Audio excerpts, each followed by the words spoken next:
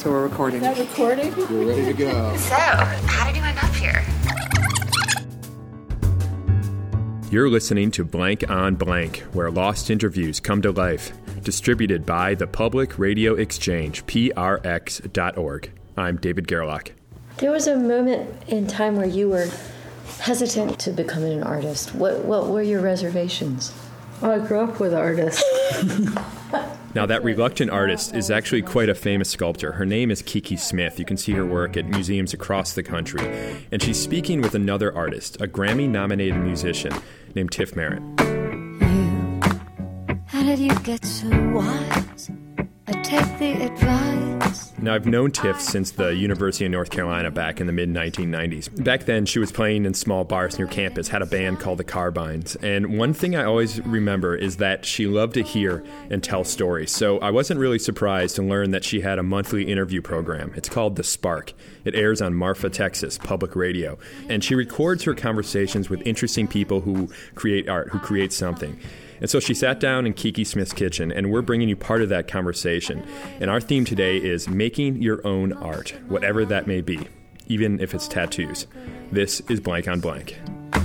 I'm just making you mixtapes with homemade covers and a lot. Oh my gosh, Kiki has the cosmos tattooed all over her body. Can you tell me why or what it means?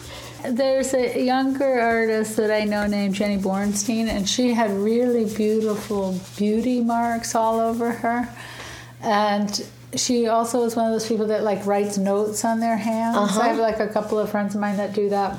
But somehow the combination of the beauty marks and the ink on her body, I thought, oh, I could tattoo her beauty marks onto me. And then I was at another artist's house, and they had a little bit of paint on their fingers. And then I thought, oh, I could take a mark from somebody else's body and then put it on my body, and then I would remember. That way you would have this sort of weird little reminder to them. And then I started getting constellations. Just ones that I liked, or I asked the astrologer, what would be good for me to get. Then I started getting them just as a kind of pattern, stars as a pattern. But then I got allergic to the ink. Then I had to give in to reality for 5 seconds in my life.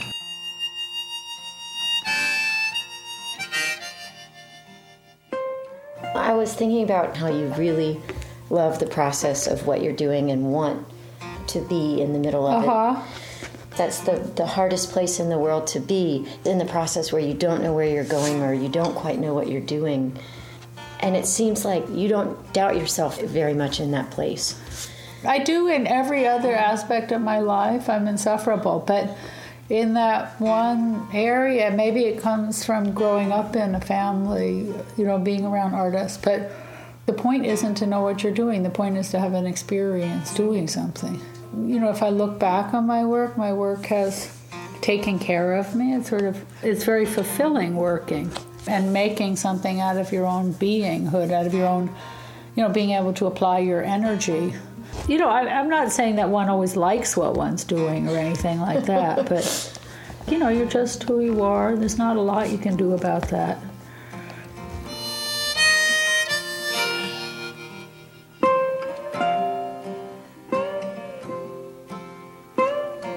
How are you insufferable in the other aspects? Oh, I'm not the easiest person to be around, and I'm not the most endlessly interesting, pleasant person to be with. You seem lovely to me. That's because you're a stranger.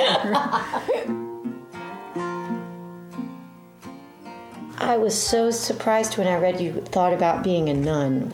I still think about it. I still would I think that there's to have an orderly life of devotion, which is sort of like being an artist, where it's for the greater community, and that you don't always have to be putting yourself first. When you're on your own, you're sort of putting yourself first often, and sometimes that's burdensome. So I'm someone who has lived alone my entire life and have no aspirations of living with other people.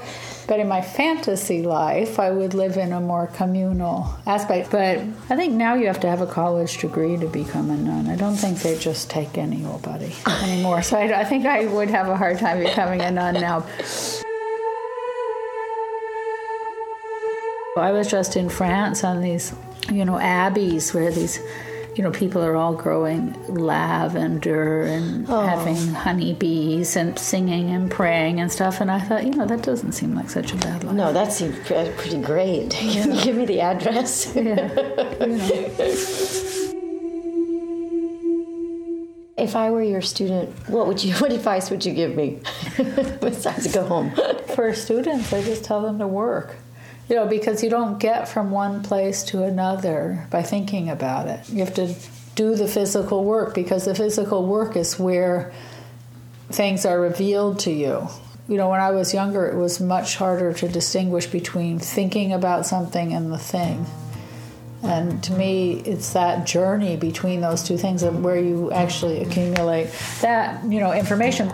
And then looking at other people's work, looking at what people have done in the past, because, you could see that people in some weird way are working in continuums.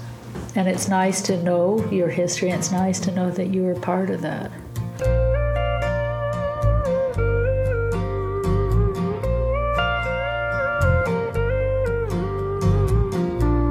Many, many thanks to Tiff Merritt for allowing us to bring this conversation to you. Check out her show at marfaspark.com.